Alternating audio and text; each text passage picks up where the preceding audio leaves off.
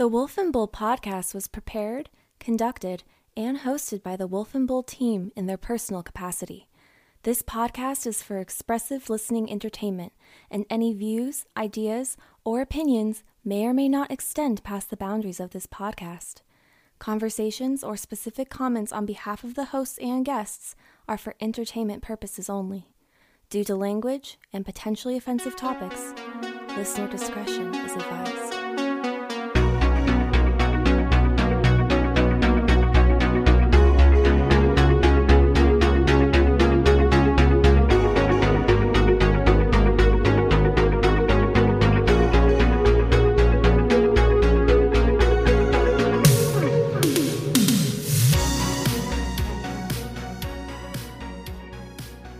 Welcome to the Wolf and Bull podcast. I'm your host, the Wolf, and my sound is a fancy little animal sound. And I believe I also have my co-host, yes, the Bull, he is here. on the Bull is here with us as well. Yeah, we are the only podcast, as far as I know of, that is run by both a man-wolf hybrid and a man-bull. I've been hybrid. thinking about changing mine to just Minotaur. Kind of just Okay. fulfill the whole man-bull thing.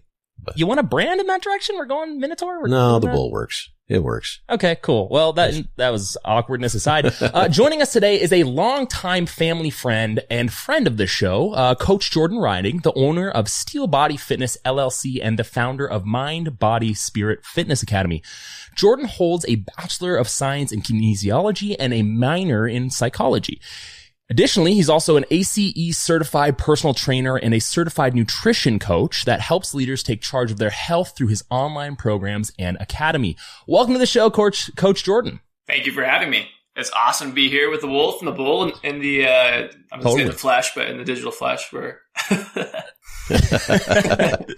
not in the same room with you, but yeah. Yeah, we're a little ways away. Yeah, we've got a little bit of distance between us, but no, it's so good to see you again. Now just a quick reminder to our listeners and our viewers, if you like what you hear, then make sure to follow us on Instagram and give us a subscribe on YouTube for all of the latest updates from the Wolf and Bull. We enjoy introducing our listeners to niche ideas, new individuals, different topics, things that people don't normally think about. So a follow or a subscribe on YouTube would be absolutely wonderfully appreciated. But Jordan, before we jump into the monologue, I would be remiss if I didn't congratulate you on recently becoming a father. Congratulations. Right. Congrats. Thank you. Yeah, thanks, man. It is life-changing. What's it like being a new dad?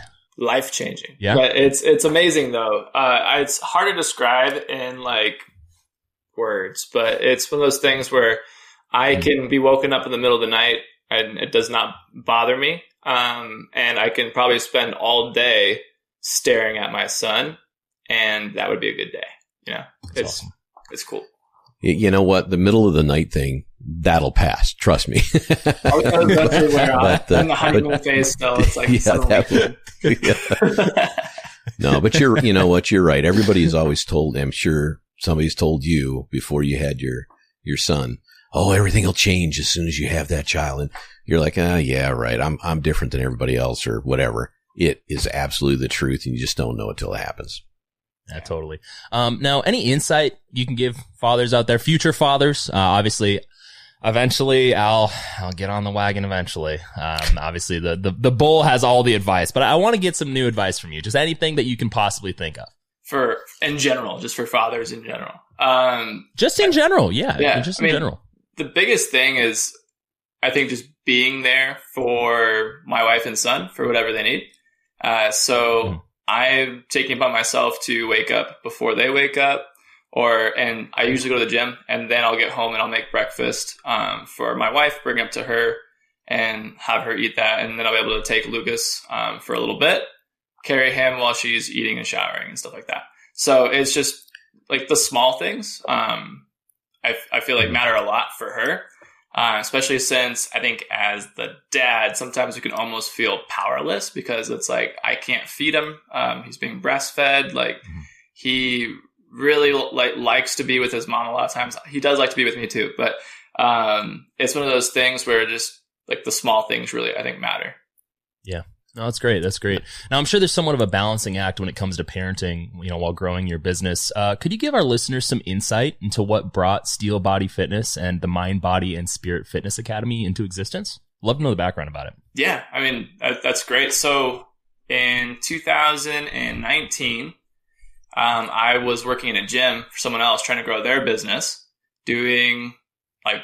I was training boot camps and I was doing all the operations management for them. And I was putting in crazy 90-hour work weeks.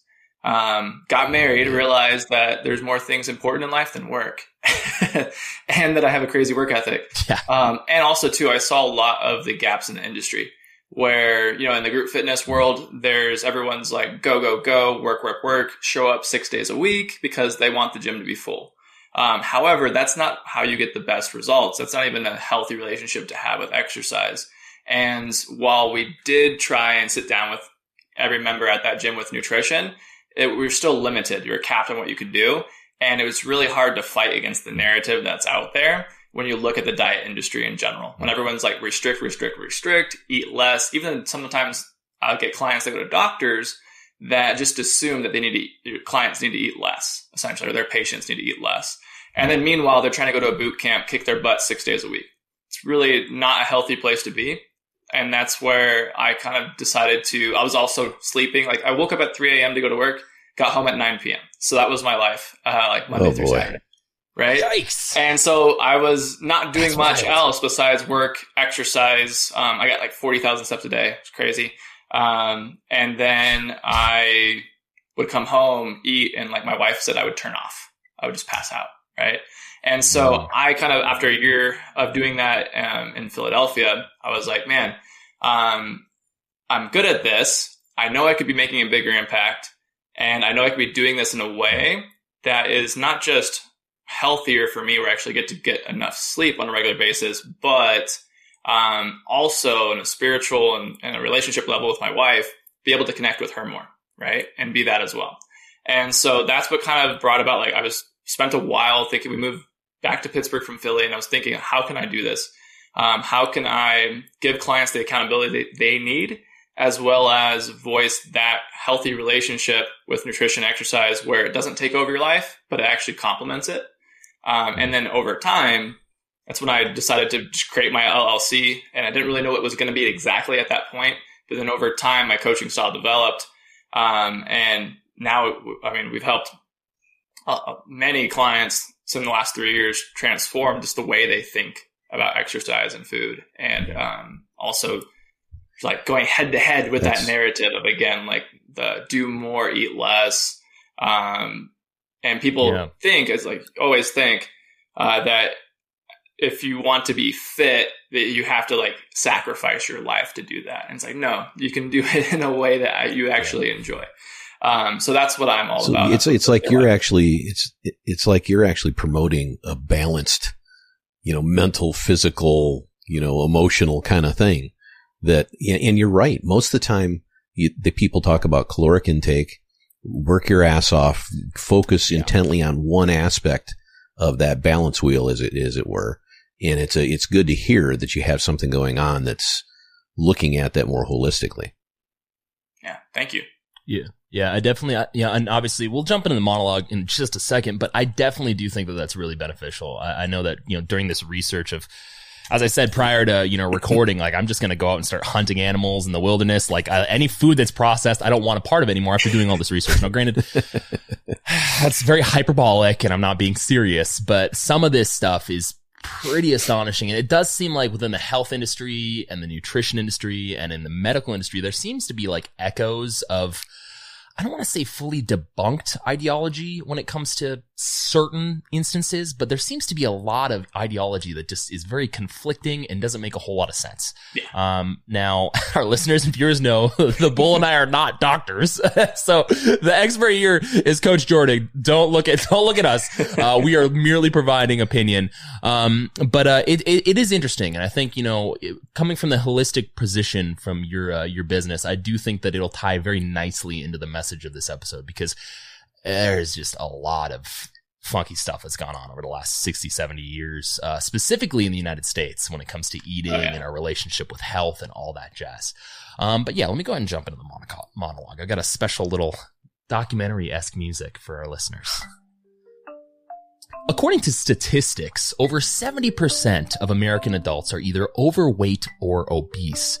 In 2018, an estimated 253,768,092 American adults 18 years or older were reported to have lived in the United States or Puerto Rico, according to the U.S. Census Bureau. That means that roughly 177 million people are currently overweight to some degree. That is astonishing.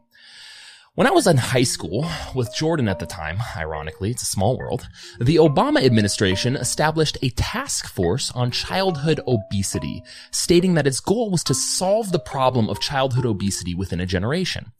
Unfortunately, it doesn't seem as if that strategy or goal came to fruition.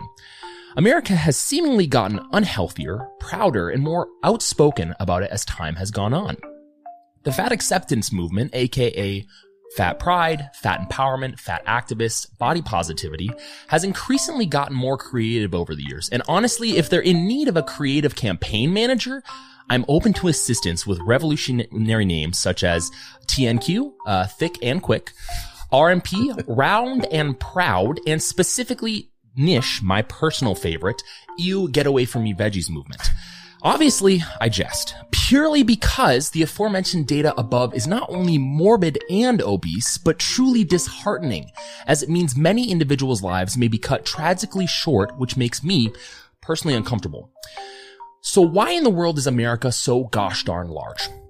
Some blame technology, some blame transportation, and still others blame parenting, and additionally, on top of that, others lay blame with fast food. No one, at least in great amounts, seems to have turned their attention to the medical industry, which I find a little strange. So now, obviously, we clarified we're not medical experts, and that's why we brought in someone who has a little bit more information, a little bit more knowledge than we do, Coach Jordan Riding. So that's what we're going to be discussing today. We're going to be discussing the fat conspiracy when it comes to trans fats, and we're going to be discussing the big sugar conspiracy. Yeah, I like some of those names you came up with there. I really like the Thick and Quick veggies movement. I love that, man. Really catchy. Good. I think, it really is catchy. You know, your favorite one there, though, is every child that I ever grew up with. Ooh, get away from me, those veggies or whatever you say. The best one. 100% the best one. Way marketable. It's super good. You know what's weird, though, is you brought up the subject of veggies like that. It just comes to mind. You know me, I always, I'm old enough now to think everything's nostalgic in one way, shape, or form. But I mean, when I was a kid, I was like most of the people I knew. I didn't like my vegetables at all. And my mom put them in front of me. The green beans were there. I grew up on a farm, so we had like fresh stuff right out back. And some stuff I liked. Most of the stuff I decided not to like on purpose because it didn't taste like the spaghetti or the burger or whatever else I wanted. But as you get older, I don't know if it's a palate change that occurs or just a maturity thing, but I don't even know if it's true that more adults like veggies than kids. From my perspective, it is, but that'd be a good question for you, Jordan. Do you see that amongst your clients that people are trying to stay away from that kind of stuff more, even as adults? It's funny. So, I mean, a French fry is not a vegetable, right? It's not, right? Yeah. And that's where we got to put that out there. It's funny. When it comes to kids, I think a lot of times parents assume that their kids will be picky, and therefore they almost like condition them to be picky. And so far in our little family, so like my niece is 2, and then, Lucas is not old enough yet. And then we have a 1.5-year-old here right now. I'm staying with us as well. And they eat vegetables. Like they like them, no problem at all. And they eat lots of whole foods, actually love meat. I think ribeye is my niece's favorite food. It's like ribeye and pizza, wow. Right? Of course, pizza. But it's one of those things together. I think whatever you're exposed to, you're probably going to eat, especially when you're younger. And kids pick up a lot on parents, like facial expressions and things like that, and tonality. And if you don't like something or you didn't like something growing up, your kids can probably pick up on that, and they're going to be like, oh, I don't like this. And so that's something that we'll see when Lucas gets older, and I'll put that to the test again. But what I have seen is like I have a mixture of clients. Majority of my clients are parents, and you'll get the ones that they grew up eating unhealthy or a lot of processed foods, not cooking at home. And so they decide, hey, that's going to be this. My kids want Oreos. My kids want this. My kids want that. They just ask me for it. So I have to buy it for them.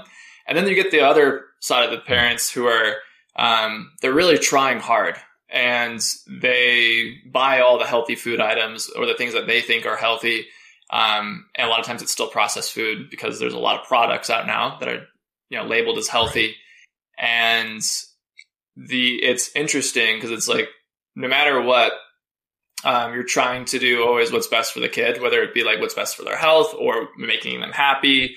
And I've seen it's just very different. It just depends on the culture of the family and what the kids are going to like and eat. I think I'm getting off the question, but hopefully that answers it somewhere in there. It's okay. Totally fine. Well, it kind of segues into another question I had, because obviously you work with a lot of different individuals. All of them are different. All their circumstances are different.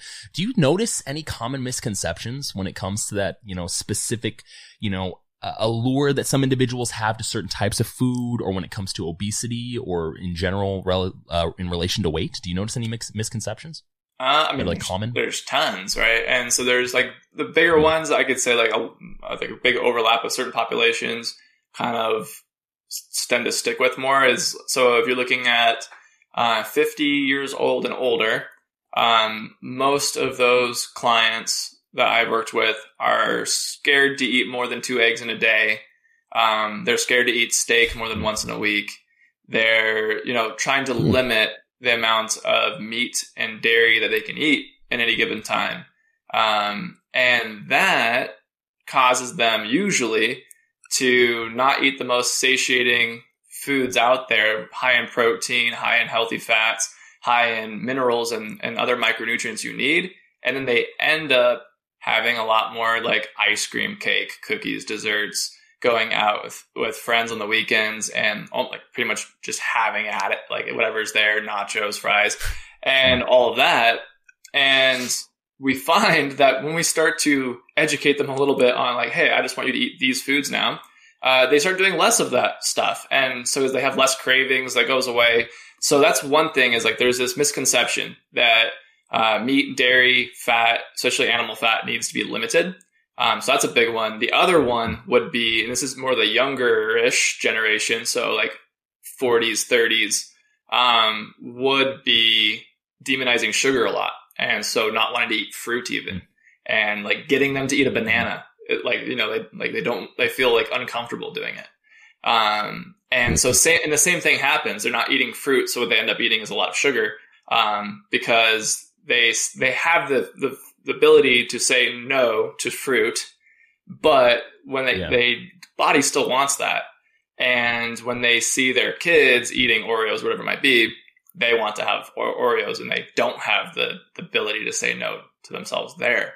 But when they get to eat fruit, now it becomes really easy to turn down the cookies and stuff like that.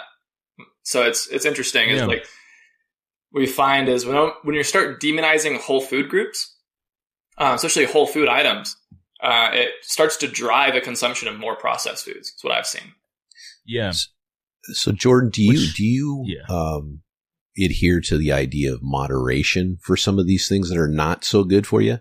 Or do you promote with your clients more of a, here's a basic standard we really want you to adhere to? Because at least in my life, I found that if I just cut back on some of this, then I'm in the wrong category. Luckily the camera's close enough to me where you can't, see my BMI level here, but there's a desire, emotional connections, especially as you get older, with all kinds of things.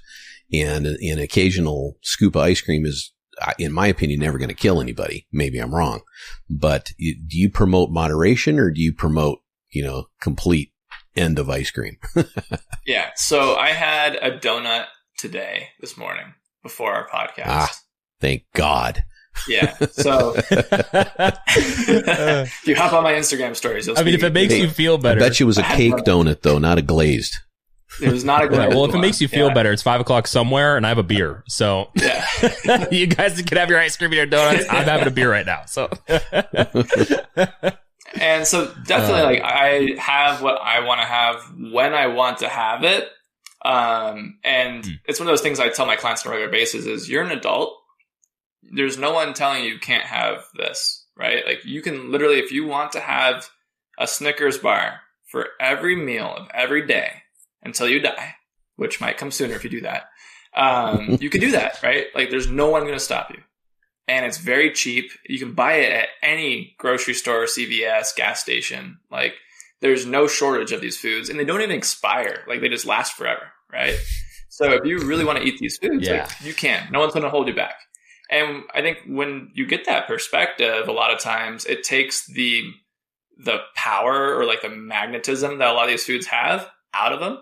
And I think as kids, a lot of times we don't have that. We have the opposite, right? Our parents are telling us, no, like you can't have ice cream, or no, you can't have the Snickers bar, or no, you have to do your chores first, then you can do this. And then something happens when we become adults. Now we have the power to indulge in whatever we want, but we still have like this weird relationship with these food items because they've always been scarce in our minds, when really they're not. Yeah. Interesting.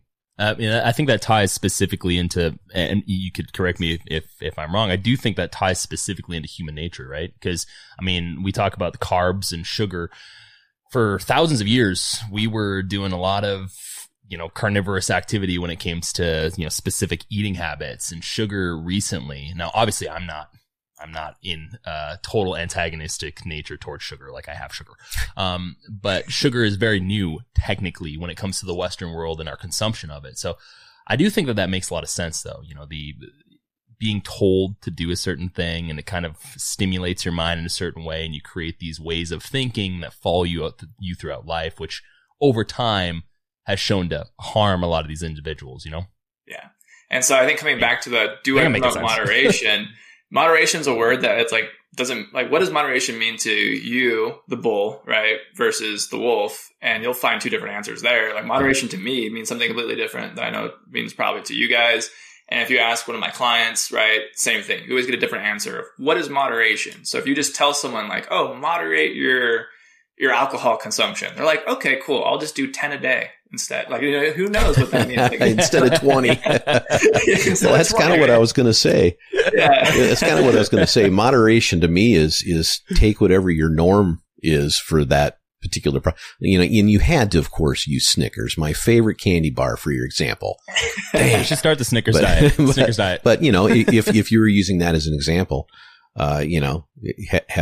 if my normal intake of Snickers is one a week, which it's not, thank God, I don't really like candy that much. But if it was, cut it in half and have half, something along those lines. But I think you're right. I think it's probably as individual as the clients you have. Each of them have a set of kind of a combination problem between physical and mental. I don't mean it to be sounding like a problem, but it's a challenge. It's partly a self-control challenge, certainly, and partly a transitioning lifestyle challenge. Because we all, I think today, and we'll probably get into this in a little bit once the wolf gets talking about it a bit, but, part of the challenge today with the obesity in this country, it has to correlate with how much time we sit in front of, either our phone or a gaming station or, the streaming service or whatnot, because it's sure easy to eat half a bag of chips instead of 3 when you're sitting for several hours in front of, a television. So, yeah. I mean, when it comes to consumerism in general, right? Like, so like that chips, I don't forget which brand. I think maybe Lay's, but we'll see. Like, it's one of those, their slogan for a while was you can't have just one. And so literally they're designed so you can't just have more than one. And like, they literally even just tell you that in the marketing, like you're going to binge eat these, right? And that's how they sell more. And same thing with like Netflix. If you took someone to see like the first Lord of the Rings movie, right? They'd be like, my God, that was a long movie. I barely made it through, right? Unless you're like a total nerd like me. And then, but somehow we can watch Squid Games in like 24 hours. and it's almost like 24 hours of TV watching. And people do that, and it's a way easier to consume. Why? Because they've mastered the formula for human attention, and it allows us to keep craving, hey, what's going to happen next, right? And now they got us sitting in front of the TV longer. They got us binge eating. They got us binge watching. And it's just this evolution of marketing. And again, how do we make it easier to consume? Yeah. Well, that's a really good observation. I mean, and that's back to your point originally, how people think about their food and how they think about what they're ingesting obviously applies to what they're ingesting, visually and what they're listening to and stuff like that as well. So I definitely think that's a really good observation. Now, unfortunately, in relation to obesity, and the Bull touched on this briefly, growing waistlines happen to be a worldwide trend at the moment. The WHO and the CDC both utilize BMI to classify and determine levels of obesity among children and adults. I think underweight is below 18.5%, and then extremely obese is above 35% when it comes to BMI. And obviously, for those who are in the know, BMI is just the specific algorithm equation of weight in kilograms divided by height in, I believe, meters squared, or height in feet, if we're talking in English terms. So BMI obviously provides health practitioners with a way to measure body fat based on height and weight. Now, I know that BMI is a relatively old way of measuring weight, and health specifically, but since you actively work with your clients to avoid misleading information and techniques, do you happen to utilize BMI as a measurement, Jordan? Is that something that you look into? So we don't use BMI when looking at goals for individuals. Mm-hmm. We look at the individual, right? And so BMI was what I think originally created by the military as a way, and then started being applied to the whole population. And it's very much like this works for most people, right? And that's kind of the Western medicine kind of way of looking at everything, is what works for most people. Won't work for everyone and won't be perfect, but what works for most. So that's what the BMI kind of, it's true for most people. So when we look at, the society as a whole, when people are overweight on the BMI chart, they probably really are overweight. But when you look at the individual, you can see Darren Sproles is a retired football player, but he was really short and he was 200 pounds, 5'6" or something like that. And so his BMI, he was overweight. So it's one of those things where he's almost 6% body fat though. So that's where the BMI chart, it is useful if you're looking at sociology, I guess, society norms and measurements, but it's not useful on a one-to-one basis. The only time I use it is if we're looking at maybe a extremely overweight client, an obese client, and we're trying to look at what would be a good protein intake for them. We're not going to give them protein intake based off of their obese weight, but we can give them protein intake based off of a general range would be healthy for their height and weight if they were healthy, right? And that's what the BMI chart is, an easy thing to reference, but it's nothing I ever talk about with my actual clients on a one-to-one basis. It's just kind of something that I'll reference as a nutrition coach every once in a while when programming and getting numbers for clients. So is your discussion with them more around, you've got a particular body type, and, that people talk a lot about body shapes and body types.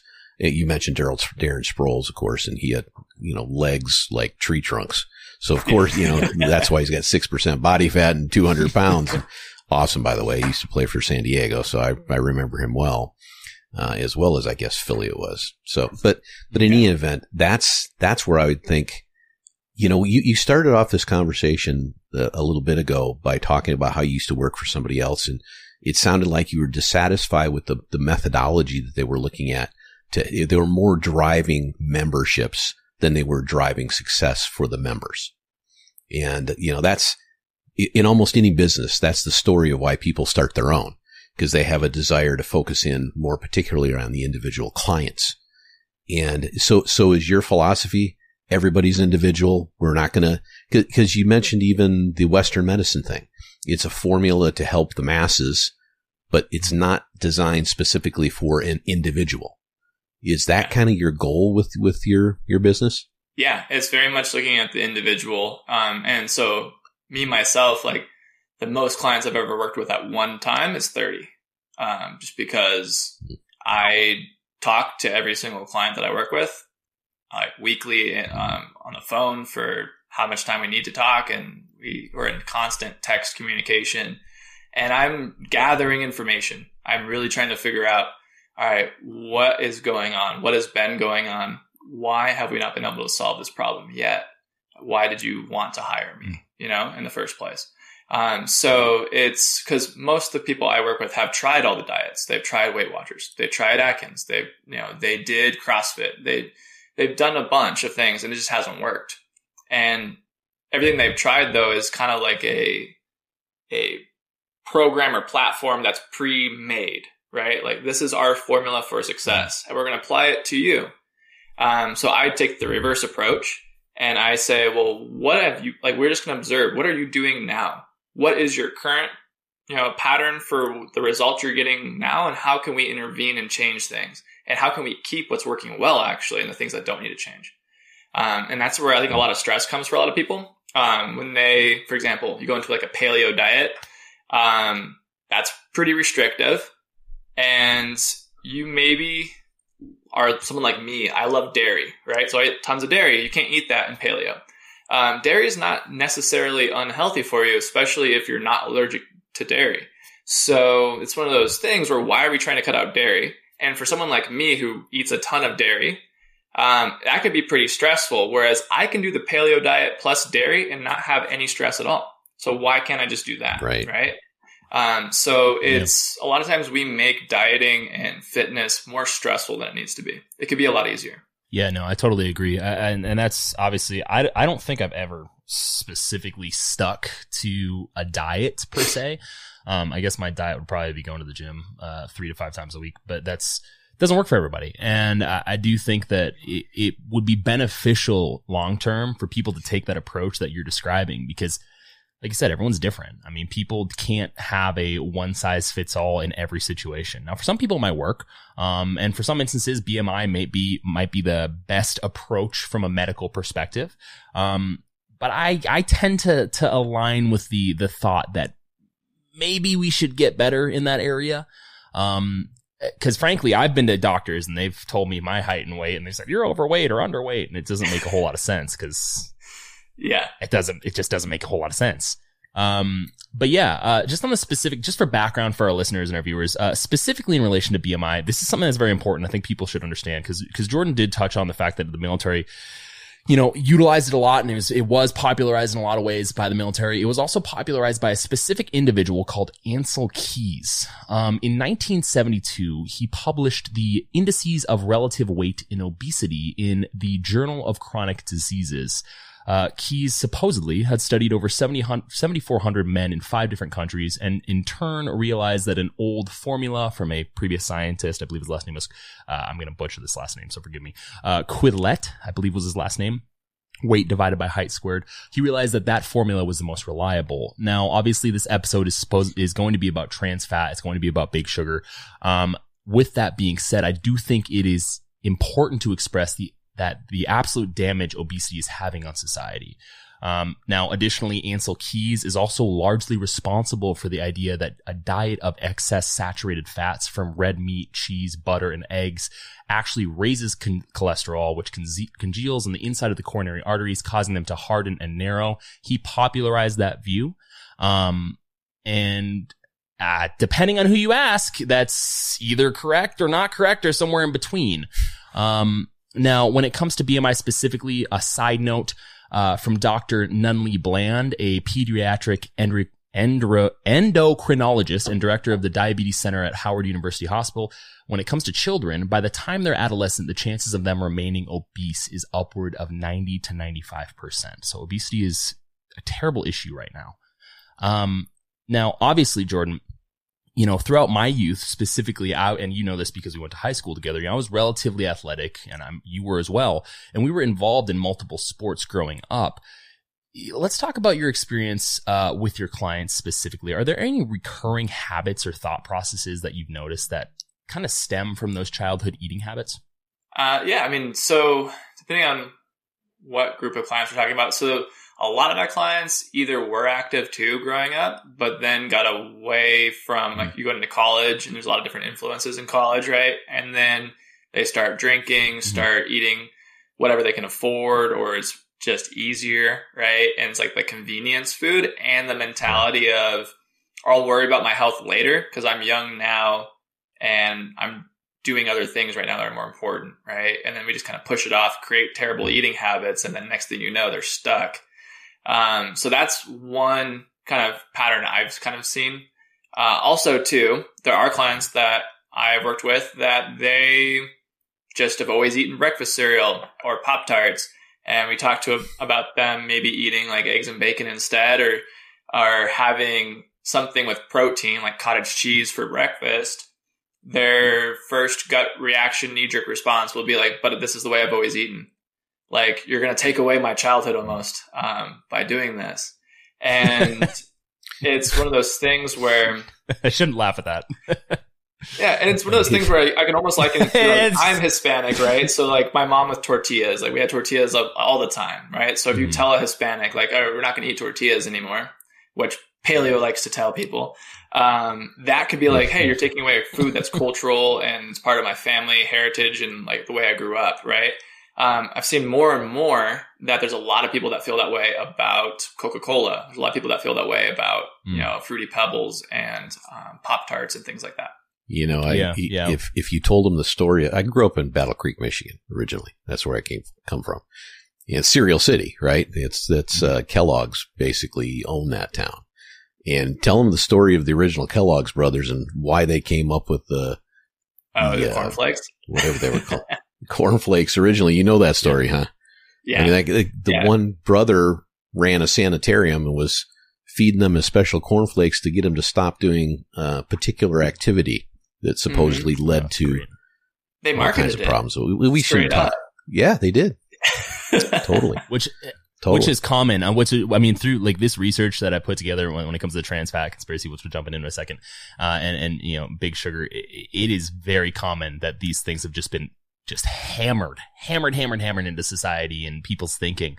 I mean, I grew up with cereal, but as you guys know, I mean, I'm also Irish and I grew up with drinking. So you can't take that away from me either. So you put cereal and pour beer on it. That's what you do. Yeah, 100%. That's the healthiest way to do things. But yeah, it's interesting that, at least from my perspective, it is very interesting to kind of hear your observations, because I would think that they'd be relative, you know, to my silly habits and stuff like that. But it seems like a lot of these habits that people have when it comes to eating cereal or the way they treat food, it seems to be like a broad stroke, similar approach in a lot of ways for a lot of people, which is, I find to be odd. But yeah, obviously the obesity rate since 1975 has tripled. There is nowhere in the world that is nearly as out of shape as we are currently in the United States. That brings us to the sugar and trans fat conspiracy. Now, to be clear, after doing my research, I am not 100% on what the real truth is behind the trans fat and big sugar conspiracy. Obviously, there's a myriad of different sides. I would not suggest to be a part of any which side because I'm not sure. It wasn't there. But there's a lot of noise these days, especially from the activist aisle. And that's when I tend to start to think that when there's a lot of noise, I tend to be skeptical, especially when the noise is very hyperbolic. Now, before we jump into the history of big sugar and trans fat, Jordan, in your opinion, what would you recommend the best way our listeners can approach their daily food intake? What would you recommend that would be? Like how much food, the quantity? So that is so individualized, right? And there's, of course, calculators out there on the internet, which people I'm sure know about and use, and they really probably don't know how to use them properly. In the end of the day, the best way to figure out how much food you should be eating is by tracking how much food you're eating now and seeing what result that's giving you. So if currently you eat, 3,000 calories a day, and you are actively gaining weight about a pound a week, then maybe 3,000 calories a day is too much for your current activity level. So you have some options. You can get more active or you can eat less, right?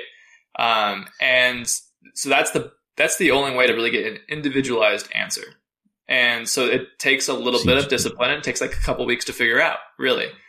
Where see, Coach Jordan, I got to tell you, I think that the whole reason you get people to journal is because if they actually write down the truth, they're going to scare themselves so much that they're going to just say yes to whatever you tell them to do from then on. Yeah. definitely.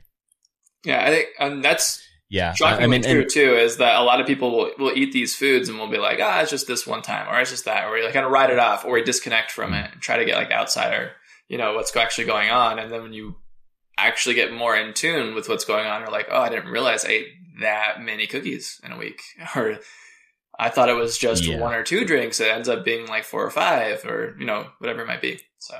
Well, the bull always references back to my historical, no longer, but I used to have a very dependency. I know where you're going with this. There was a point in my life, it was very low. I was very young. I was early 20s. No longer. I haven't had Cheese Whiz in like 5 or 6 years. Thank God. Yeah, it's terrible thinking about it. It's disgusting. But there's a point where I would actually have it quite a bit. And the bull at one point, Hold it. I have to stop you right this there. Did not happen, but I'm attributing blame with you. I was sitting down and the bull walks in and he looked at what I was eating and he started to profusely vomit. And I was like, this needs to stop. This is a wake up call for me. And like, as he finished, he was like, this is an intervention. And I said, you've got my attention. Okay. No. We gotta have a reality bite here. Wolf, come on now. Yeah, you intervened. Did you have a part of a chili cheesesteak or a Philly cheesesteak last night? No. No. Come on, this is confessional right now. I'm talking about out of the can. Cheesesteak. We were at okay, so now I guess it's confessional with Coach Jordan.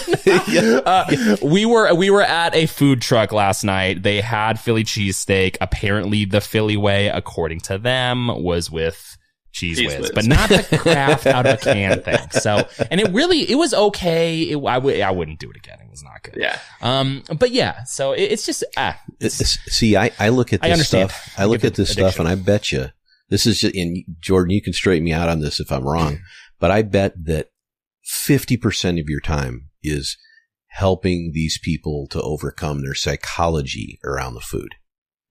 Exercise is vitally important, of course. But the mental game of, people literally love types of food. Literally love it. And that's just crazy time. I understand it. I got a bag of right here in front of me. Guy. My favorite snack is different, legumes. So anyway. Yeah. The mental aspect is huge. And that's where I think a lot of times the medical community, as great as they are, give terrible advice because they don't realize what the response will be from their patients. Whereas I actually get to see what happens after they talk to their doctors, and the result is, I'm pretty sure, not what the doctor intended. So, when a doctor tells someone like, hey, you're eating too much, like calorie dense foods. So the doctor's like, you need to eat more fruits and vegetables. Stop eating meat because meat's a very calorie dense food. They don't realize that this client just needs to stop eating out. They eat out too often and they need to eat at home. And this client, getting them to try to eat fruits and vegetables is not going to be like a battle you're going to win overnight. And it's instead confronted with making a salad or going down the street to get McDonald's, like they're going to get McDonald's 9 times out of 10. And we need to just understand hey, what foods do you like that are not fast food?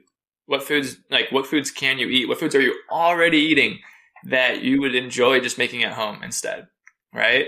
And having that communication and that conversation with a client gets them moving in the right direction. So now eventually they're going to be more receptive to adding in vegetables to the mix too. I think a lot of times doctors just they have one time they see a client or a patient every 6 months or every 3 months or every year even. And so they try to pack it all in one conversation. Like, hey, you need to lose weight, come to Jesus conversation, stop eating these foods, eat these foods instead, have a good day. Right. And then they get mad when they see their patient again in a year and they've gained 30 pounds. And they're like, right. What did I tell you? That should have worked. It works every time. Yeah, no, and that's unfortunate. And I've felt that look, I've got my criticisms of the medical industry. I know that, my mom, she's in the medical industry. She's been great, wonderful. I have a lot of other families in the medical industry. My criticisms though, is there does seem to be some adherence to a certain way of thinking, as there should be, because it's a group of individuals and humans tend to coalesce around ideas that they hold if they're in a similar group. So it's understandable.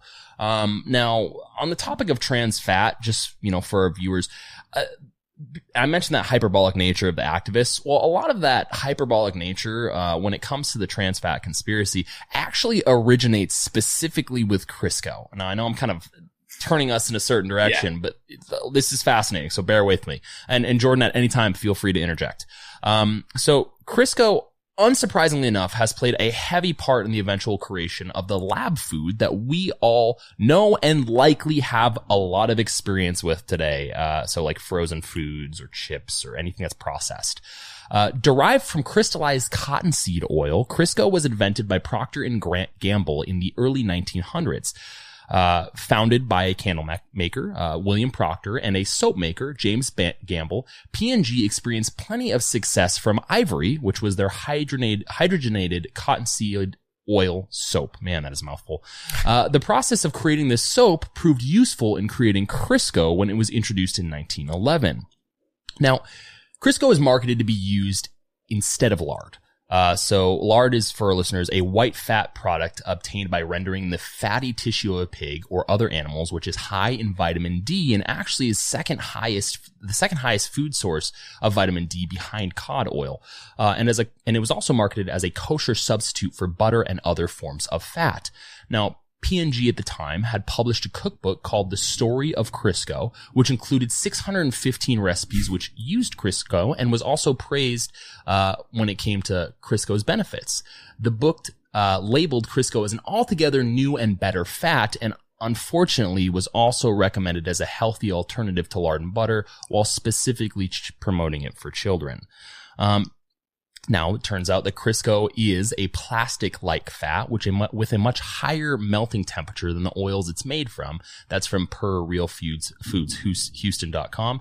And it contains trans fatty acids, which are also bad for you. Now, per theconversation.com, Crisco's marketers offered only evasion and euphemism when describing what Crisco actually was, in order to avoid mentioning that it was made with cottonseed oil. See, at the time, Crisco, per the marketers, was made from 100% shortening, and it was marketed as Crisco and nothing else. That's literally what their slogan was, and that goes to what Jordan was saying earlier about individuals kind of adhering to the marketing, like with Lay's. Now, sometimes they gestured towards the plant kingdom. Crisco was strictly vegetable, purely vegetable, or absolutely all vegetable. And at their most specific advertisements, it was said that Crisco was made from vegetable oil, which at the time was a relatively new phrase that Crisco helped popularize. Crisco's marketing team wanted to avoid mentioning cottonseed oil purely because cottonseed oils already had a relatively negative public perception. Some companies used it to replace olive oil, and it caused consumers to believe that it was an adulterant, which is basically secretly mixing substances with another substance. Cottonseed oil at the time was also associated with soap, use in industrial dyes, roofing tar, and explosives. And apparently there are explosives going on behind me in the form of a giant storm. Yes. So if you hear any thunder, this is not special effects. There is a storm here, in the desert. Now, Crisco's marketing team at the time also decided to focus and dwell on the reliability of Procter & Gamble's products and the purity of modern factory food processing. So there's this whole marketing at the early 1900s, there's this whole marketing campaign to get Crisco in the eye of the consumer, and it really was at the time.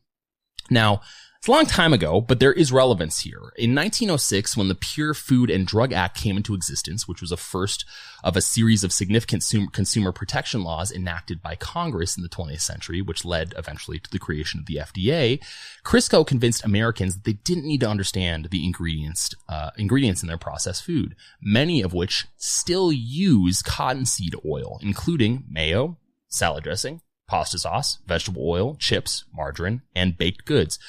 Apparently, 35% of all cottonseed oil still goes into baking and frying oils, which is quite interesting. Now, I think this plays a specific part because it ties into the founding of the American Heart Association, unfortunately. this is where things get a little conspiratorial. So please, you can, I'll put on my tinfoil hat and you guys can, it gets a little conspiratorial. Well, so think about the early 1900s though. I mean, you had this kind of stuff going on with Procter & Gamble and Crisco, and you had, Coca-Cola with their secret ingredient at the time. Yeah. Cocaine. What are you talking about? Exactly. What are you talking So one of the questions I always had about a lot of this stuff is, how much did we really know at the time? Looking back at history, we see all these things is extremely negative. At the time, I would suspect that they were definitely negative, but they weren't assumed to be as bad for people as they actually were. That's my guess, but I'm just trying to give them the benefit of the doubt.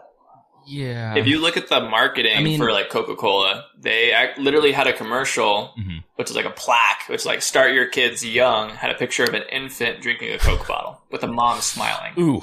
Like that was a commercial for Coca-Cola. Bad look. And so it's like nowadays we know that's just, it's pure corn syrup or like pure sugar and just other things. But like benzates and all that, like just random preservatives, and food dyes. But yeah, and then it also had drugs in it. So we were looking at like, this is what we're giving, encouraging babies to drink or encouraging moms to give their babies, which is crazy because we won't even give babies milk Billy anymore. Stopped breathing. We have to give them a baby formula, or you have to give them breast milk, right? And don't even get started on baby formula because like you look at the ingredients in baby formula and it's soybean oil and hydrogenated corn syrup. Like that is the biggest two ingredients in baby formula. What you're talking about, Jordan, goes to like the heart of kind of the way I view a lot of this stuff. I don't believe that everybody had this dark nature about them. They were trying to create this whole deal about all the stuff that was going to put us in our graves early and all that. Though, the wolf has a giant tinfoil hat on right now. I get that. But I do believe the marketing drove this stuff so much that, our nature of our country and the way we develop these companies and the income needed to bring them into fruition, it's inevitable that this kind of stuff happens and we evolve away 100%. From it into, I mean, I would assume, tell people to go out and get natural foods and things like that and things. Forget the moderation part of it for a minute. The center lane of the good, healthy stuff first. But everybody's lives are so freaking busy that whether it was the doctor you talked about earlier or the idea of medicine, Western medicine, or the place you used to work for, they create these formulas for as many people as they can get within that crowd. And it does everybody a disservice, in my opinion. Yeah.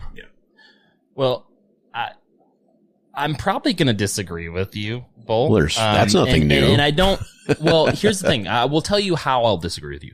I definitely 100% don't think that everyone involved with this was malicious at all. I think that there were a lot of people that just trusted where this information was coming from. They trusted these groups and they said, okay, American Heart Association, why would we ever concern ourselves with criticizing them? They're the American Heart Association.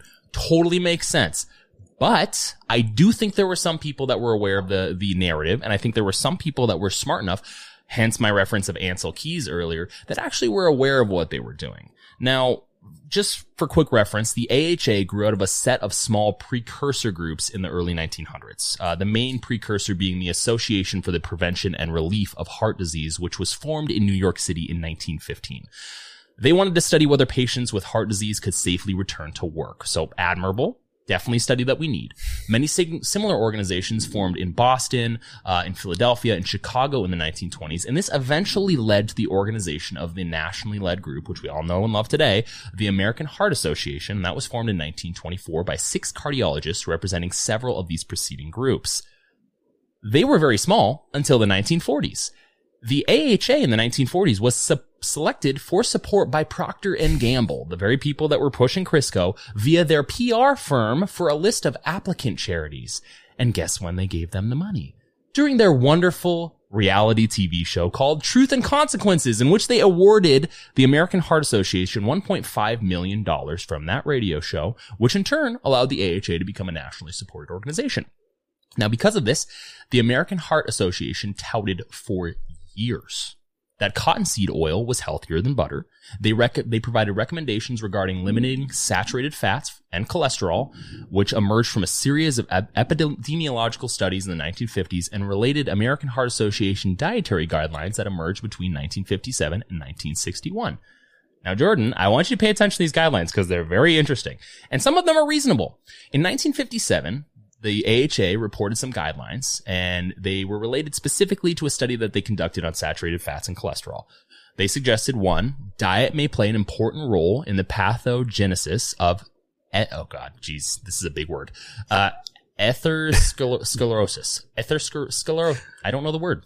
Yeah, well, it's a very important thing. Cringe. Yeah, I think that was, it's sclerosis. Cringe. I'll put that for our viewers. I'll put that at the bottom of the video. Number 2, fat content. Sclerosis. I don't know. It doesn't matter. It does not matter. Irrelevant. Words are hard. Number 2, fat content and total calories in the diet are probably important factors. Number 3, the ratio between saturated and unsaturated fat may be the basic determinant. And number 4, a wide variety of other factors besides fat, both dietary and non-dietary, may be important. That sounds relatively reasonable, right? Relatively. To some degree. Relatively. So now, as time went on, in 1961, the AHA provided some additional recommendations. And this is where things get a little interesting. So number 1, they suggested to maintain the correct body weight, which was in reference to the BMI indicator from Ancel Keys. Number 2, they suggested to engage in moderate exercise, walking for weight reduction. Sounds reasonable. Number 3, they suggested to reduce intake of total fat, saturated fat, and cholesterol, and increase intake of polyunsaturated fat. And number 4, men with a strong family history of that word we can't pronounce should pay particular attention to diet modification. And then finally, dietary changes should be carried out under medical supervision. Jordan, what are your thoughts about the polyunsaturated recommendation? So, it's funny, the more we know about saturated fat, the less of an issue it is, and the more interesting it gets too, because like saturated fat, majority of Americans eat most saturated fat from processed foods. It's not from whole foods. It's not from cream. It's not from meat. It's not from dairy and eggs, right? It's from processed foods. And so we get this skewed view of saturated fat because it's always coming from an artificial, unhealthy version, which is associated with health issues. And instead of blaming processed food, we blame saturated fat. It's kind of what we've been seeing. So saturated fat's been demonized, right? It comes down to we have like the monosaturated, we have polyunsaturated, we have saturated, and we have unsaturated fats, right? There's those 4 types of fats. And realistically, we need a good ratio of them all in our bodies from whole food sources, quality food sources. We don't want them to be oxygenated. And so that's why olive oil comes in dark glasses, and it's not, you don't want it to be in direct sunlight, right? And then if we get all 4 of these in a balanced amount in our diet from healthy food items, your body knows what to do, to maintain your hormone health and just your general health. And, it's good to have these fats in our bodies, all of them. Problem is that just like majority of saturated fat comes from processed foods and is not healthy for us, majority of polyunsaturated fats in our diet is highly refined vegetable oil or soybean oil or sunflower seed oil or Crisco, right? Cottonseed oil. And those have gone through a bleaching process, high heats, and over and over and over again. And they've, and then the way we grow our crops also with pesticides and herbicides and stuff, there's a deodorizing process. It's all these chemicals that's treated with before it gets put into a consumable oil. And then at this point, it's been oxygenated. Like it's completely oxidized. it's not in its natural form. Like if you want polyunsaturated fat in its natural form, you would eat a walnut. Like a walnut has more polyunsaturated fat. And that would be a good source of polyunsaturated fat. So I'm not anti-polyunsaturated fat. But just the majority of our polyunsaturated fats that we're getting in our diet are from fast food, and they're not healthy for us. Because of what we do to them. And polyunsaturated fats are the least stable on a molecular level. So their bonds are very weak. So I took biochemistry in college, and essentially the bonds that are weak, you heat them up a little bit, you get those molecules moving, and they break apart, right? And so that is like the oxidation process. And that is the reason why antioxidants are so popular, right? It's like antioxidants we know are healthy for us. So we know the opposite thing is not healthy for us by association, right? And if we look at monosaturated fat, that is the most resilient fat out there. Those bonds are strong. And what is monosaturated fat is butter, essentially. Like butter is a great example of monosaturated fat. And so what we've been doing is demonizing the easiest fat to transport and to take care of without it getting oxidized, which is butter and monosaturated fat. And we've been mislabeling it as saturated fat. And then we've been pushing processed foods full of saturated fat, which have been, like just totally destroyed. And we're pushing all these oils, which are polysaturated fats, which again are like almost like, if you just had cold pressed walnut oil and you left that in the sun, it's going to be oxidized. If we like what we do to soybean oil is just ridiculous. So it's the amount of oxidation that we're getting. It's a lot of inflammation in our bodies just from these oils, and we're getting a high dose of these oils when we have just one or two of them, when we should be getting all four in a healthy, balanced way, and we're not. And it's interesting because like doctors will demonize saturated fat because they know saturated fat is what creates cholesterol in the body now. We didn't know that before. I think they thought cholesterol created cholesterol, and they're like, nope, doesn't actually work that way. So we know saturated fat, if you eat more saturated fat, you're going to get higher cholesterol, which good or bad depends on you. And so now we're like, okay, demonizing saturated fat, but the reality is that we're mislabeling what saturated fat is and where it comes from. And also we're not even looking at on quality. Accident. Yeah. So total accident, obviously. Silly accidents. It is. It really is. And what's funny about and I was reading about all this and I was just like, holy cow. Like I prior to this episode, I went into the pantry and I looked at all the stuff. Every single processed thing you could possibly think of when it comes to chips or any snacks all has like the freaking sunflower seed oil. You have chips in your pantry? Shame on you. Yes, I do. I do. You know what? Some chips are very good. Okay, but they're terrible for you. Well, you know what though? Just to jump in for 1 second, some of this stuff I think about and I go, okay, there's kind of a teeter-totter going on, a balancing act going on between our need to preserve types of food for distribution amongst a larger growing populace all the time and the need for better, more whole foods.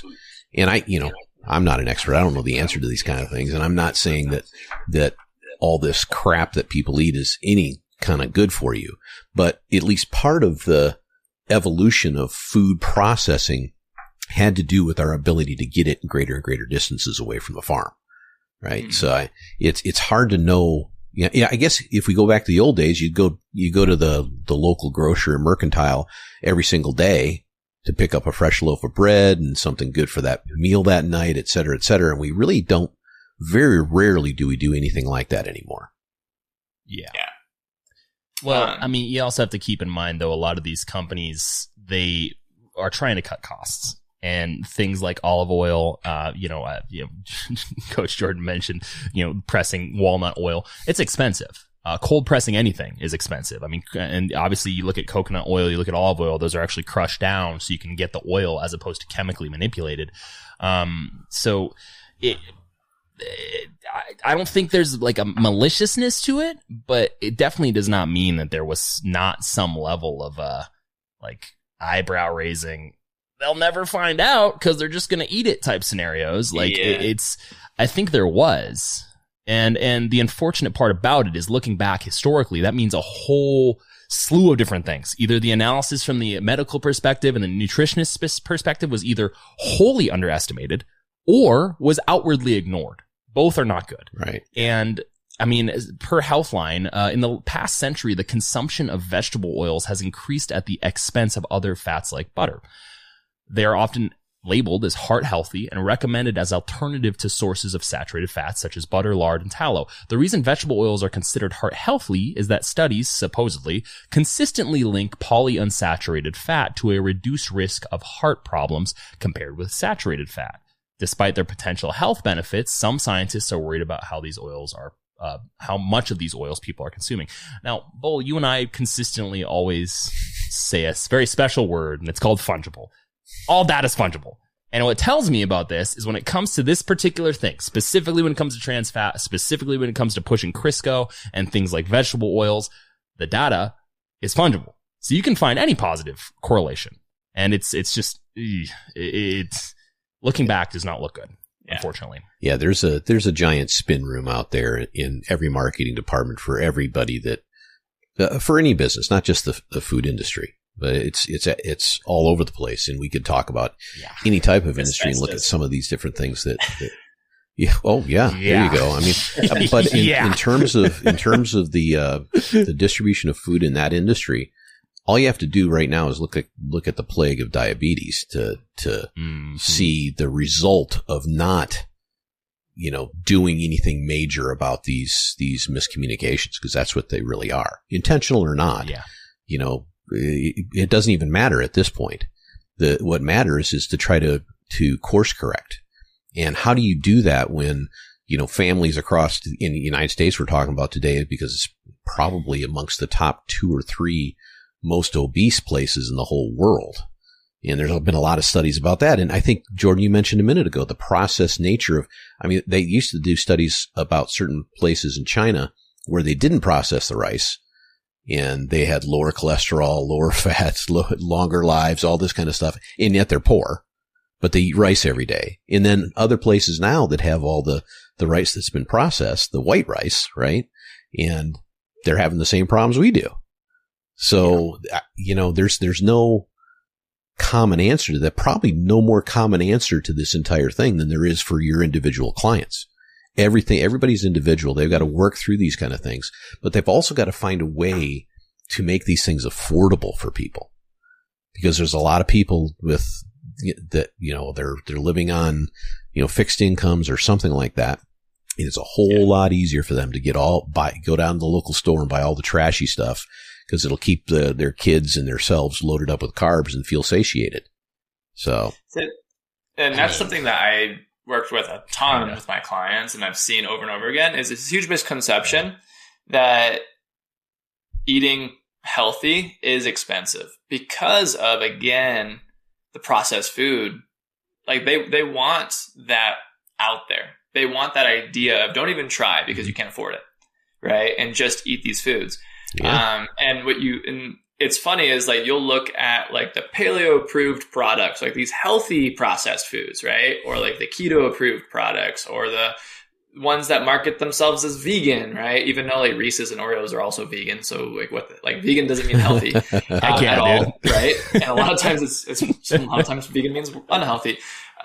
So it's Monster Energy, vegan. Yeah. And these are just marketing words that people throw out and they know that even if you're an educated consumer who realizes that like that means nothing, most consumers will be drawn to it because they associate keto, paleo, vegan with people who are healthy, right? Or with people who are at least trying to be healthy. And if they want to try to be healthy, they're going to buy these products. Problem is these products are super expensive. And people are willing to pay them. Why? Because they think that is what health food is. And they're thinking like, okay, I'm going to try and buy my health. The problem is that those are unhealthy foods. Like they're better versions of unhealthy food, if that like slightly better versions from a quality standpoint. Yeah. Like, so if you look at like a Justin's peanut butter cup, real peanut butter, real chocolate, still not a health food, right? And it's still a peanut butter cup. It doesn't matter. And it's one of those things where like, you're not going to switch from Reese's to Justin's peanut butter cups and like change your physique or change your health, right? It's just like, that's a small step. And now you're overpaying for a peanut butter cup. Maybe I think they taste better, but still it's one of those things where they do. Yeah. If you go to Aldi, Costco, Sam's Club and just buy ground beef and fruit, like ground beef and bananas, right? Like the cheapest food ever, eggs and milk, which just recently are more expensive, but they're still cheaper than most food items out there in the stores. And if you just bought like whatever fruits in season, ground beef, eggs, and milk, you're going to be eating healthy food, and it's so much cheaper than buying like Pop-Tarts or anything like that, or cereal. Like I think breakfast cereal is expensive because I'll go through a box in one sitting, especially when I was a kid. And that's like, $5. Dude, cinnamon toast crunch. Like, whereas so a dozen of eggs is only like $1.50. And, I'm not going to eat a dozen of eggs in a sitting. So it's actually cheaper to eat healthy food, believe it or not. It's just what is healthy, That's a really good point, Jordan, because I always think that the specialized stuff for these diets and everything else, I'm like, they're all more expensive. But that's again part of the marketing, right? And it's more expensive, not because it's necessarily better, but it's more exclusive. And that's the marketing side of it. You're more exclusive. You can lose some weight, or you can be, you can look like the person on the package if you eat this. Mm-hmm. So, yeah. Well, the unfortunate nature about all that too, and Jordan, you touched on this, is a lot of these health foods, they include things like omega-3 and omega-6 oils, which in small amounts are fine. But the amount of oils that we are taking in as Americans, normally it should be 1-to-1 ratio. Now it's 20-to-1, which is just too much. And specifically in relation to omega-6s, and omega-3s to some degree, scientists hypothesize that too much of either contributes to chronic inflammation, so underlying cause of heart disease, cancer, diabetes, arthritis.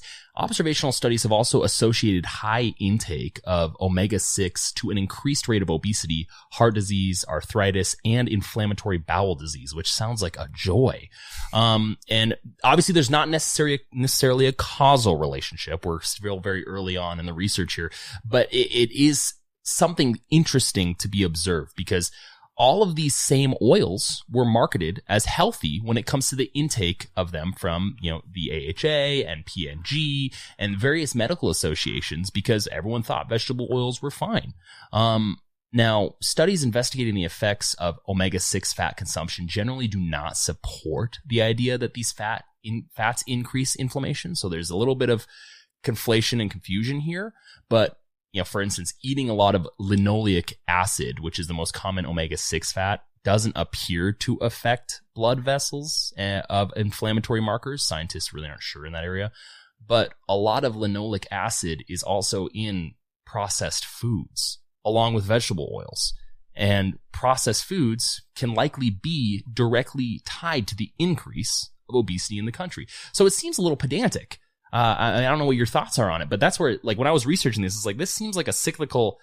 Vegetable oils are bad for you, but linoleic oil, which is in all the vegetable oils, is okay for you. And if you have it in condensed amounts and but don't have it in processed foods, then you'll be healthy. But all of it's tied in all the processed foods anyway, and you're still unhealthy. Yeah. Right? Does that make it? It comes down to, it's weird, very strange. Like, people always try to look at, is it the amount of food you eat, or is it the quality of food you eat? And it's like, well, why can't it be both?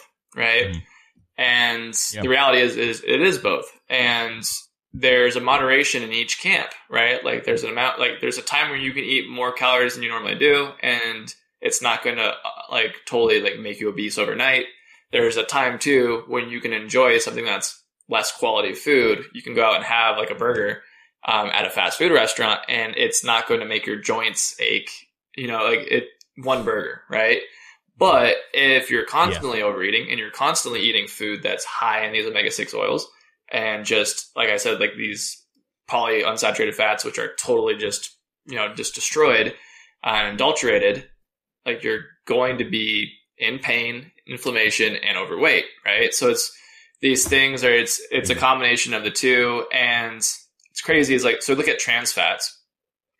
There's two types of trans fats. There's artificial trans fat, and then there's like real trans fat, right? And so if you eat a lot of meat, so I think if you have to eat like a pound of meat to get 1 gram of trans fat, and that trans fat is actually deemed healthy, believe it or not, because your body has these receptors for trans fat, and it plugs in and it helps with hormone production. And it helps with, especially with men, like performance in the bedroom and stuff like that. It's your sex health, right? It's part of. What do you mean? Okay. You're creating your testosterone, like free T, all that stuff.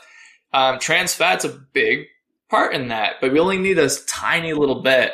And if you have a really meat heavy diet, whole food meat heavy diet, not hot dogs, you're going to get the right amount, which is like 1 to 2 grams, right? And you don't need a whole lot. The problem is that when we eat trans fat that are artificial, it blocks those receptors. And now we're not creating the hormones we need to create, the sex hormones we need to create. And we're getting way more trans fat than we even need in the first place. And now trans fat's being seen as bad because we're getting trans fat that's artificial, not the one we actually need.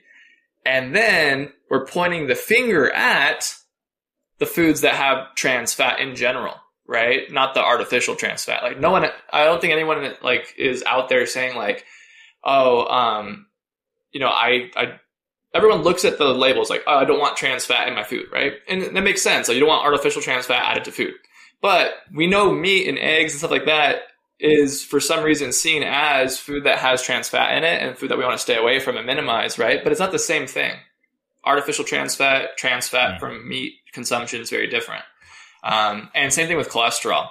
Cholesterol is something we do need in our bodies. And it's a hormone, and it really is important for our general health.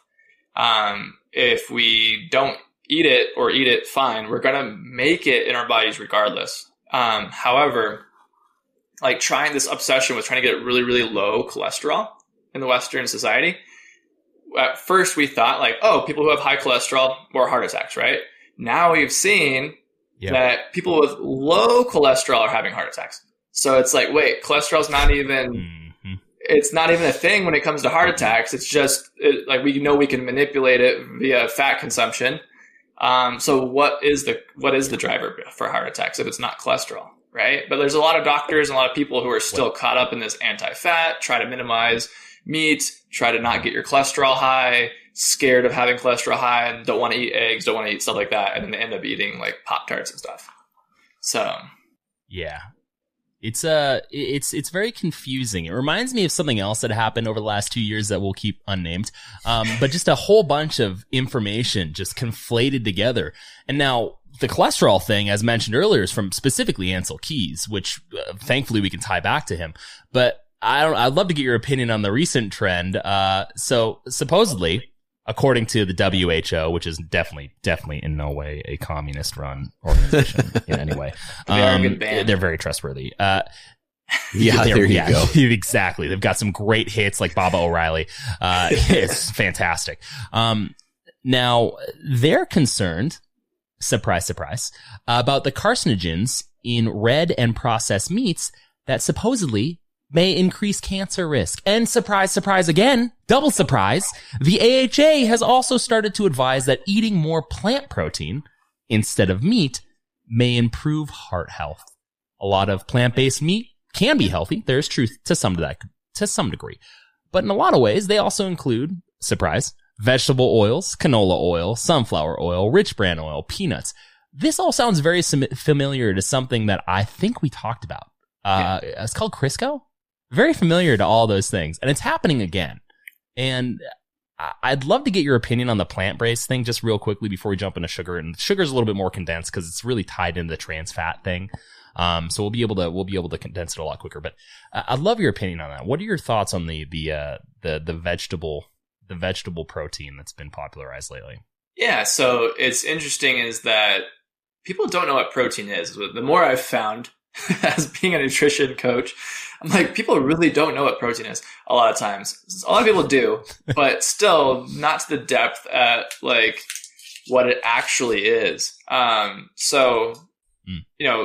Protein is a driver between communication and cells in your body, like transportation of goods from one cell to another, DNA replication. There's a lot of things like your health relies on protein, right? And protein consumption, protein intake. And so much so that if you look at the RDA, which is like 30 grams for women, 40 grams for men of protein, if you go below that, you will end up in the hospital eventually. It won't take very long. you'll be malnourished and they'll have to intervene.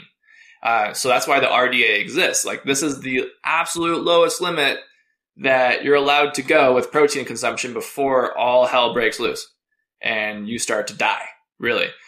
So we know like the very limit there, right, of like what like we need protein. But for some reason, I think a lot of people are scared to eat too much protein. And research studies have shown that we've had people eat up to 500 grams of protein in a research study and nothing bad happened to these people. So we're like, okay, cool. So there's almost no upper limit. And the lower limit is like, you don't want to go below that. So that's the first thing with protein is like, it's not just for people who want to build muscle. It's for everyone. Everyone needs protein in their diet for health. We are demonizing a lot of whole foods, which are protein, which is meat, eggs, dairy. And so it only leaves us with the alternatives, which is like edamame, soybeans, tofu, seitan, which is like gluten essentially. And so it just leaves us with two protein sources, right? It's gluten and it's soy. When you look at gluten, for a lot of people who don't know, it is a protein found in wheat. And so wheat is heavily industrialized. We grow crap tons of it, right? Same thing with soybeans. Soybeans are heavily industrialized, not just in Japan, but also in America. We grow more, I think, soybeans than any other country. And so these things are also subsidized by the government and they help feed the masses, right? Like, we create processed foods from them. Can we eat them in their unadulterated, like, good forms? So can you have a sourdough bread that has protein in it, which happens to be gluten? Yes. It's just not going to have a lot of protein. And I'm nothing wrong with sourdough bread, right? Can you have a block of tofu that's been fermented and grown in a good way? You can, right? If you go to Japan, it's very part of the custom. Do they only eat tofu though? No, they don't. They eat a lot of seafood. But it's one of those things where, like, I have nothing against soy itself. I have nothing against gluten itself, but the push to just eat these foods exclusively and in large amounts, it's never been done in the history of humankind. Even cultures like Japan, who really have always eaten like soybeans and stuff, don't eat them as the cornerstone of their diet. It's a supplement in their diet. And so it's one of those things where it's like, okay, so who benefits from this? Definitely processed food benefits from selling tons of soybean and like agricultural, that whole, everyone who's producing these two food items benefits, and they're easy to produce. Whereas everything else, kind of like the competition, is being demonized, right? So it's interesting. This is my own conspiracy, I guess, is where I get into things. It's like, well, why is, veganism being pushed so hard? And it's like, well, it makes people a lot of money. Yeah. Is the end of the day. It makes people a lot of money. Yeah.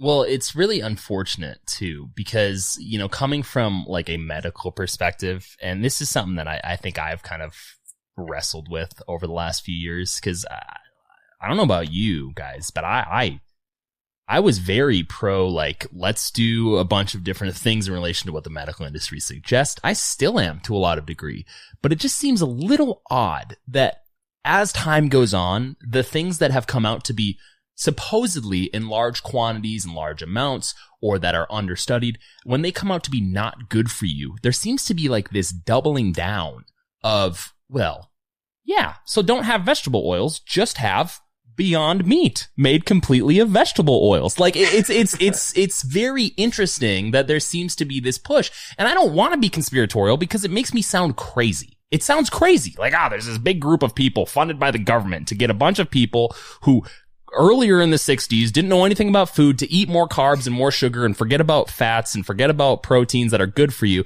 in order for them to get obese. And then when it comes to the special time of the early 20th century, for a mysterious thing to come out that specifically targets only out of shape, unhealthy people.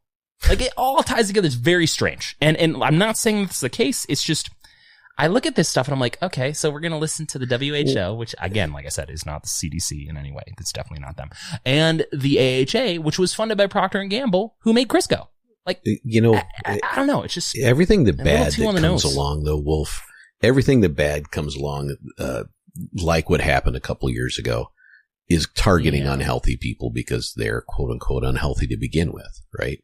Going back to Jordan's point about individuals, kind of, or not individuals, but kind of the nature of our civilization is to find the lowest common denominator and satisfy that. And if that means tons of processed foods from wheat and from soy, then you've covered the lowest common denominator. But we're beyond that now. So the how do you separate people from the habits that have engendered our ability to grow to this size of a civilization in the first place? You got to change their thinking. I don't think you can. What was that? I don't think you can. I'm going to be cynical. I don't think you can. Well, you can't within a generation. So when it comes to a lot of this kind of stuff, right. it's the demand for change, the lessening of healthy options, lessening of options, period, in the demand for this, new way of thinking. And, scientists are human beings just like everybody else. And they're not all sitting around. There's so many pieces to this puzzle that drive their decision making, and their funding for the most part, especially you think about there's private and public funds that go into the discovery of almost anything you can talk about. And a lot of that stuff goes through university, which is primarily funded by governments and some private industry. So the decisions that are made have a economic element to them no matter what we do. The hard part is to balance that with, true north kind of thinking. Maybe that's the wrong way of thinking about it, but that's the way I believe. Well, I mean, obviously conspiracies abound, right? I mean, there's conspiracies in everything. There's conspiracies when it comes to food. There's conspiracies when it comes to the medical industry. There's conspiracies in literally every way. Was Zayn really kicked out of One Direction? We're not sure. I mean, who knows? There are conspiracies all over the place. So I don't want to jump on the bandwagon and say it's absolute, because I don't think that it 100% went in a malicious direction. With that being said, as we've discussed, and this is the final segment of this episode, is, obviously saturated fat has been the bad guys since, the 1960s. And in the 80s, the American government came out and issued its first dietary guideline, which advised a cutback on saturated fats. Wonder where they got that from. Seems like similar to the AHA's recommendation in the 60s. People ended up replacing meat with rice, butter, and margarine and vegetable oils, and then eggs with egg alternatives, and then milk with low-fat milk and orange juice, and we all got fat. Okay, so we all know where this happened. Now, interestingly enough, there's two individuals that I want to talk about. One, which was already mentioned, Ancel Keys. Another one was a British professor of nutrition who said sugar was a toxin back in 1972. His name was John Yudkin. Now, not saying that sugar is entirely bad for you, not saying that we can't have sugar, just merely suggesting that there's an interesting narrative behind all this that I think we can directly tie back to two people specifically. Now, in 1972, Yudkin published a book called Pure, White, and Deadly, which basically talked about how sugar is unhealthy for you. The book did really well, and because of that, Yudkin's reputation was completely destroyed because of it. The food industry and prominent nutritionists all banded together to disavow the book, and unfortunately, Yudkin died in 1995, a largely forgotten individual. Now, there are plenty of others who have sounded the alarm when it comes to sugar and when it comes to trans fat, which obviously this is not new. With the dietary guidelines of the United States came an increased intake in all things high in carbs, like the vegan diet that we mentioned earlier. Literally just carbs and any protein that comes from a vegetable protein are supposedly. So likely made of vegetable oils, by the way, which the very thing that Crisco assisted in popularizing. Now, here are some concerning stats from GetPocket.com. In 1950, 12% of Americans were obese. In 1980, 15%, 35% by 2000, and now 39.6% by 2016. And I'm sure it's going to be much higher now because of the recent relatively recent shutdown. Scientists are supposedly nonpartisan, so I'll align with that.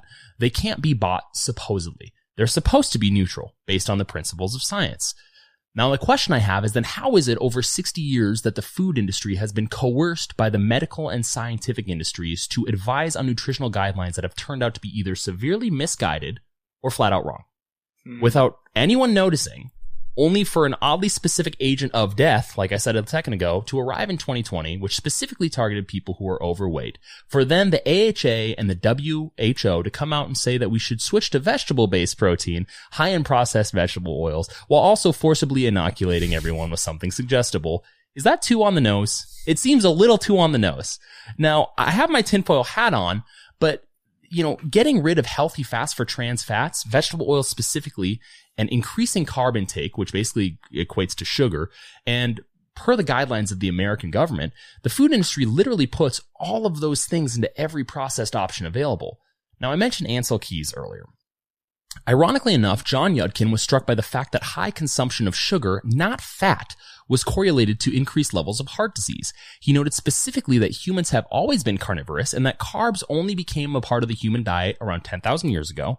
Sugar has only been a part of that diet, the Western diet specifically, for a little over 300 years, and saturated fats, on the other hand, just as a side note, are abundantly present in breast milk, which seems a little more natural, in my opinion. Now, per getpocket.com, Ancel Keys was aware of Yudkin's work and position, and if Yudkin published a paper, Ancel Keys would openly call it a mountain of nonsense and accuse him of issuing propaganda for the meat and dairy industries. The World Sugar Research Organization also considered Yudkin's book and claims about sugar quote-unquote science fiction. Ancel Keys accumulated plenty of powers in the 60s and secured places on the boards within the American healthcare industry, including the American Heart Association and the National Institutes of Health. In the 70s, Keys released a report that gathered data on diets, lifestyles, and health of over 12,000 individuals, specifically middle-aged men, in Italy, Greece, Yugoslavia, Finland, Netherlands, Japan, and the United States. Supposedly, this data showed a correlation between intake of saturated fats and the deaths from heart disease. Unfortunately, this all turned out to be false, since Keys had apparently shown no objective basis for the countries he chose. He just seemingly picked the ones that he knew would fit his hypothesis, leaving out France and West Germany's, countries that at that time had low rates of heart disease.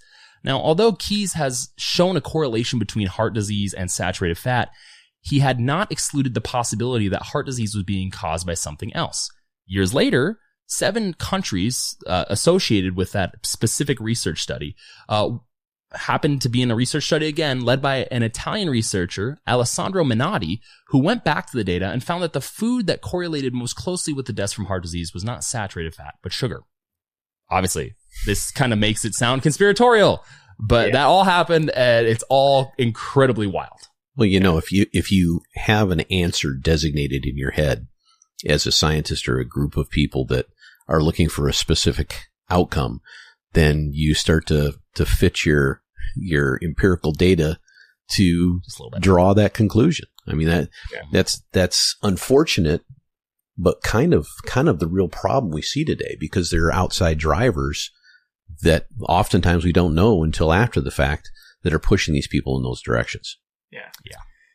Yeah. And although scientists can't necessarily be bought, science, I feel like, can, with the way that the research is done, because you need funding for research, and companies have budgets for this, like for research, for example, Cheerios. There's a study that they funded that allows them to put the heart on their boxes and allows the little bumblebee to say, be happy, be healthy, because they have a study that supposedly shows that Cheerios are heart healthy and lower cholesterol.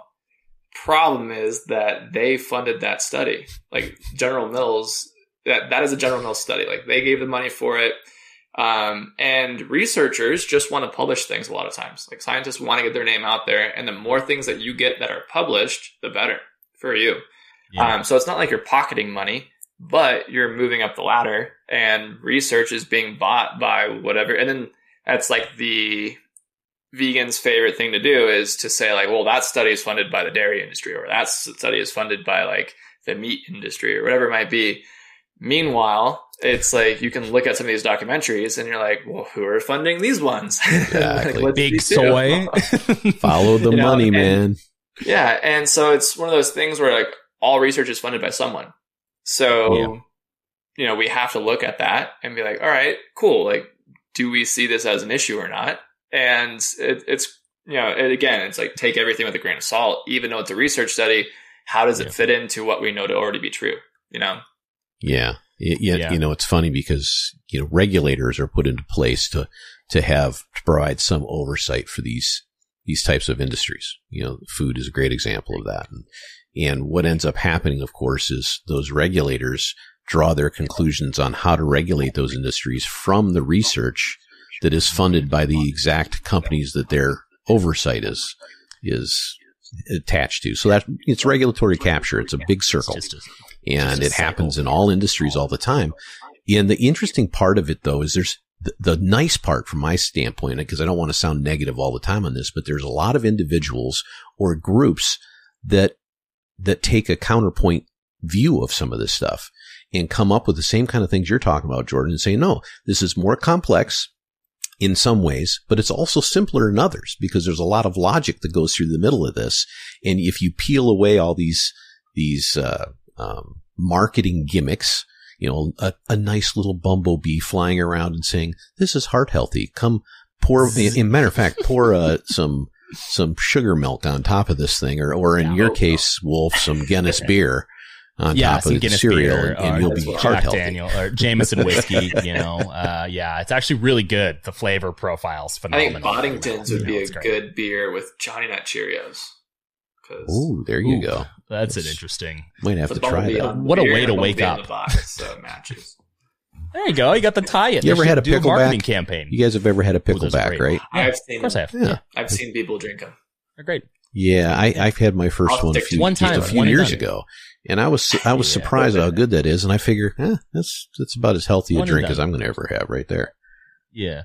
Well, Bull, I think you make a really good point. We've discussed this in more than one episode, but this is specifically reflected in a 2015 paper that was titled, "Does Science Advance One Funeral at a Time?"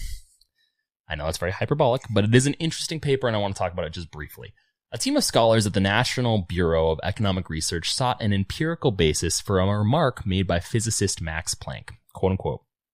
A new scientific truth does not triumph by convincing its opponents and making them see the light, but rather because its opponents eventually die and a new generation grows up that is familiar with it. Research had identified 12,000 quote-unquote elite scientists from various fields. Criteria included funding, publications, and the membership to elite groups. 452 of these scientists had died before retirement. Now, research confirmed Planck's assumption. Junior researchers who had worked closely with the elite scientists, authoring papers with them, published less. There was a marked increase in papers by newcomers to the field who were less likely to cite the work of the deceased eminence. The articles by these newcomers were substantive and influential, attracting a high number of citations, and they moved the whole field along. As the Bull and I have discussed in previous episodes, science is not absolute. Scientists, though, much like all humans, are a part of a quote-unquote thought collective, which is subject to the rules of human social life. Deference to the charismatic, herding towards majority opinion, punishment for deviance, and intense discomfort with admitting erroring, which has been shown in the last 2 years. And I think it's what happened when it came to the trans fat conspiracy, if we can call it that, and the sugar conspiracy. Because at the end of the day, per your point, Bull, scientists are humans, just like marketing people, and unfortunately, believe it or not, even the Honey Nut Cheerios bee is probably played by a human. So there's a whole level of influence that I think really specifically pushes these problems. And I guess the question that I have, generalized question, it can be rhetorical or you can answer it.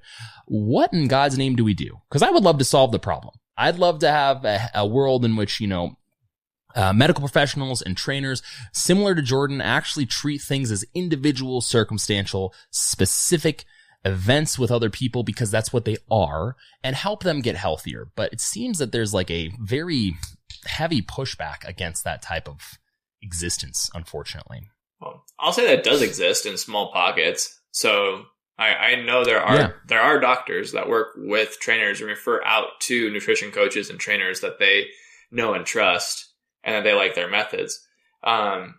Typically tends to be more like individualized practices versus like going to a health network, right? Health network, it's almost like a machine, churns people out, and you have like a set, like how many appointments can you get in an hour, you know? And so it's just like, what version of the health industry are we talking about, right? But yeah, it's one of those things where like I do see it happening well with medical professionals actually saying like, hey, you know, here's where you're at. Nutrition is a huge part of this. Exercise is a huge part of this. If you need help with that, I have an expert that will help you with that. And call this person. But it's not happening probably nearly as enough. Yeah, I think it would be a real good step to, I mean, your coach, Jordan, you probably have, I don't know what you use for your title for your company, or because it's more than just trainer, right? There's a lot involved. And when common man number one says, okay, I want to go get a trainer at a gym, that's a whole different thing than what you're doing. Whole different thing. But people are using the same terminology. And I think that if people like yourself that are trying to approach things as an individual designed program to solve challenges that your clients specifically have, there's a lot that goes into that. You need to be studied. You need to be in some way certified, either academically or through time spent in an industry or somehow or another. And there's this view, I think, at least, and maybe it's minimizing more, but there's this view of the medical industry that says, well, they went to school for X amount of time. They have this certain amount of learnedness about, you know, how the mechanics of biology and biochemistry and everything else works. So we're going to listen to them. But to your point a second ago, if they're part of a health network, their whole goal, they might know a lot about a lot, but their whole goal is how many people do I see a day? Because I've got to book it for this medical network. Otherwise, I'm not going to make the money I thought I was supposed to make to pay back the school loans that I have. So there's got to be a better connection for, matter of fact, it's almost like you have to have what you do create another segment, and it's all like a continuum. It's a health and quote unquote wellness industry. Both are involved. And I'm not sure where it goes from there, but that's where I think it should. Yeah. I mean, and that's where if you get more doctors to actually do that themselves, that's what it comes down to, is like doctors being able to decide to probably make their own practices more often and for them to do things the way that they think they should be done. Yeah, well, I mean, I definitely think that there's a lot that could be worked on. And obviously, you know, Jordan, I think you're going in the right direction. I think that, you know, to Bull's point, you know, you obviously need people who are educated and people who understand, but they also need people who care. And it seems like you do about your clients. And I think that that's important. I think that more individuals need to stop the churn and burn and actually care about the people that they service as actually people. And, but yeah, I mean, hopefully this thing gets figured out. It's going to take a long time. And to Bull's point, you know, I frankly, in contradiction to Bull's point, I don't necessarily know if it ever will be because it's very complicated. But I don't think that his point was incorrect because I'm trying to be neutral like our former episode. But I mean, anything else, guys? I think that kind of wraps it up. I think that we've talked about a lot today. Yeah. It's definitely... It's hard to not think about it insidiously, unfortunately. Yeah, we've unveiled the boogeyman, I guess. You can, like, when it comes to this, like, the obesity epidemic or pandemic or whatever we're having, right? Endemic. Yeah. You know, we've unveiled that a little bit. And, I mean, it comes down to anyone who's listening. It's like, hey, the thing that you can do is look out for your own health and your family's health. That's in your control, right? All this other stuff, like Cameron said, like it's impossible. We're not going to be able to change these people, at least not in our generation, as the Bull pointed out. It's like one of those things where it's, you know, what we can work on in the future, from an individual standpoint. Yeah, no, if people take your position more, we can. It's just going to take time. And it's kind of a bummer because I grew up with all this stuff, the processed food, the cereal, all that jazz. I mean, like I said, Cinnamon Toast Crunch, that stuff is something else, man. But yeah, for our listeners, we really hope that this episode has given you some insight into, the health industry, specifically maybe within your own life about what you're currently eating, and hopefully encourages you to, seek out some assistance. And if you're not feeling up to it, if you're not feeling well, seek out some assistance from individuals like Jordan, who have a valid interest and a viable interest in your well-being and in the, adjustment of the way you think about food, because that's something that we all, I would assume everyone listening and everyone, including myself, struggle with, is our relationship with food and how we treat ourselves. Because at the end of the day, that's what's important. Now, Jordan, before we wrap up, again, thank you for joining us. We'd love to connect with you again for future episodes, 100%, especially in the health area. But before we wrap up, how can our listeners support you? Yeah, well, first off, thanks for having me. And we could, for future episodes, we could even talk about when it comes down to, again, body image and we haven't even touched that yet, really that much. And that's craziness. It gets really in the weeds there. Yeah. But yeah, if you want to get in touch with me, first off, if you're just interested in now that you know who the boogeyman is and able to protect yourself and your family and just want good information, you can follow me at Coach Jordan Writing on Instagram. And then you can also come find me, become my friend on Facebook, Jordan Writing. And there's a Facebook free community that I run, where again, we have mini challenges, giveaways, and we just things on a weekly basis just to incentivize you completely for free to live a healthy life and to give you that community, even if it's virtually. And that is the Fat Loss in Half the Time Facebook group. And we call it in parentheses, the Mind, Body, Spirit community. So if you go and type in to Facebook in groups, Fat Loss in Half the Time, you'll find the group. Awesome. Yeah, we'll put that in the show notes for sure. Oh, 100%. Yeah, all that be included. Also, we're really excited. I think it's gonna be a great episode for our listeners. But yeah, Jordan, thanks again. Viewers, listeners, thanks again. If you happen to like what you saw, if you happen to like what you heard, go ahead and give us a follow on Instagram. You can also find us on YouTube. Definitely want to grow the family, want to grow our community, and introduce you to people like Jordan, introduce you to new people who can give you some insights on how to maybe make your life a little bit better. But yeah, thanks again for tuning in, and we can't wait to connect with you guys again soon.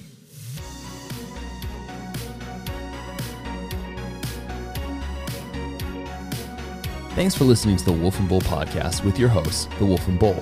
If you enjoyed this episode and you'd like to help support the show, please share it with others, post about it on social media, or leave a rating and review.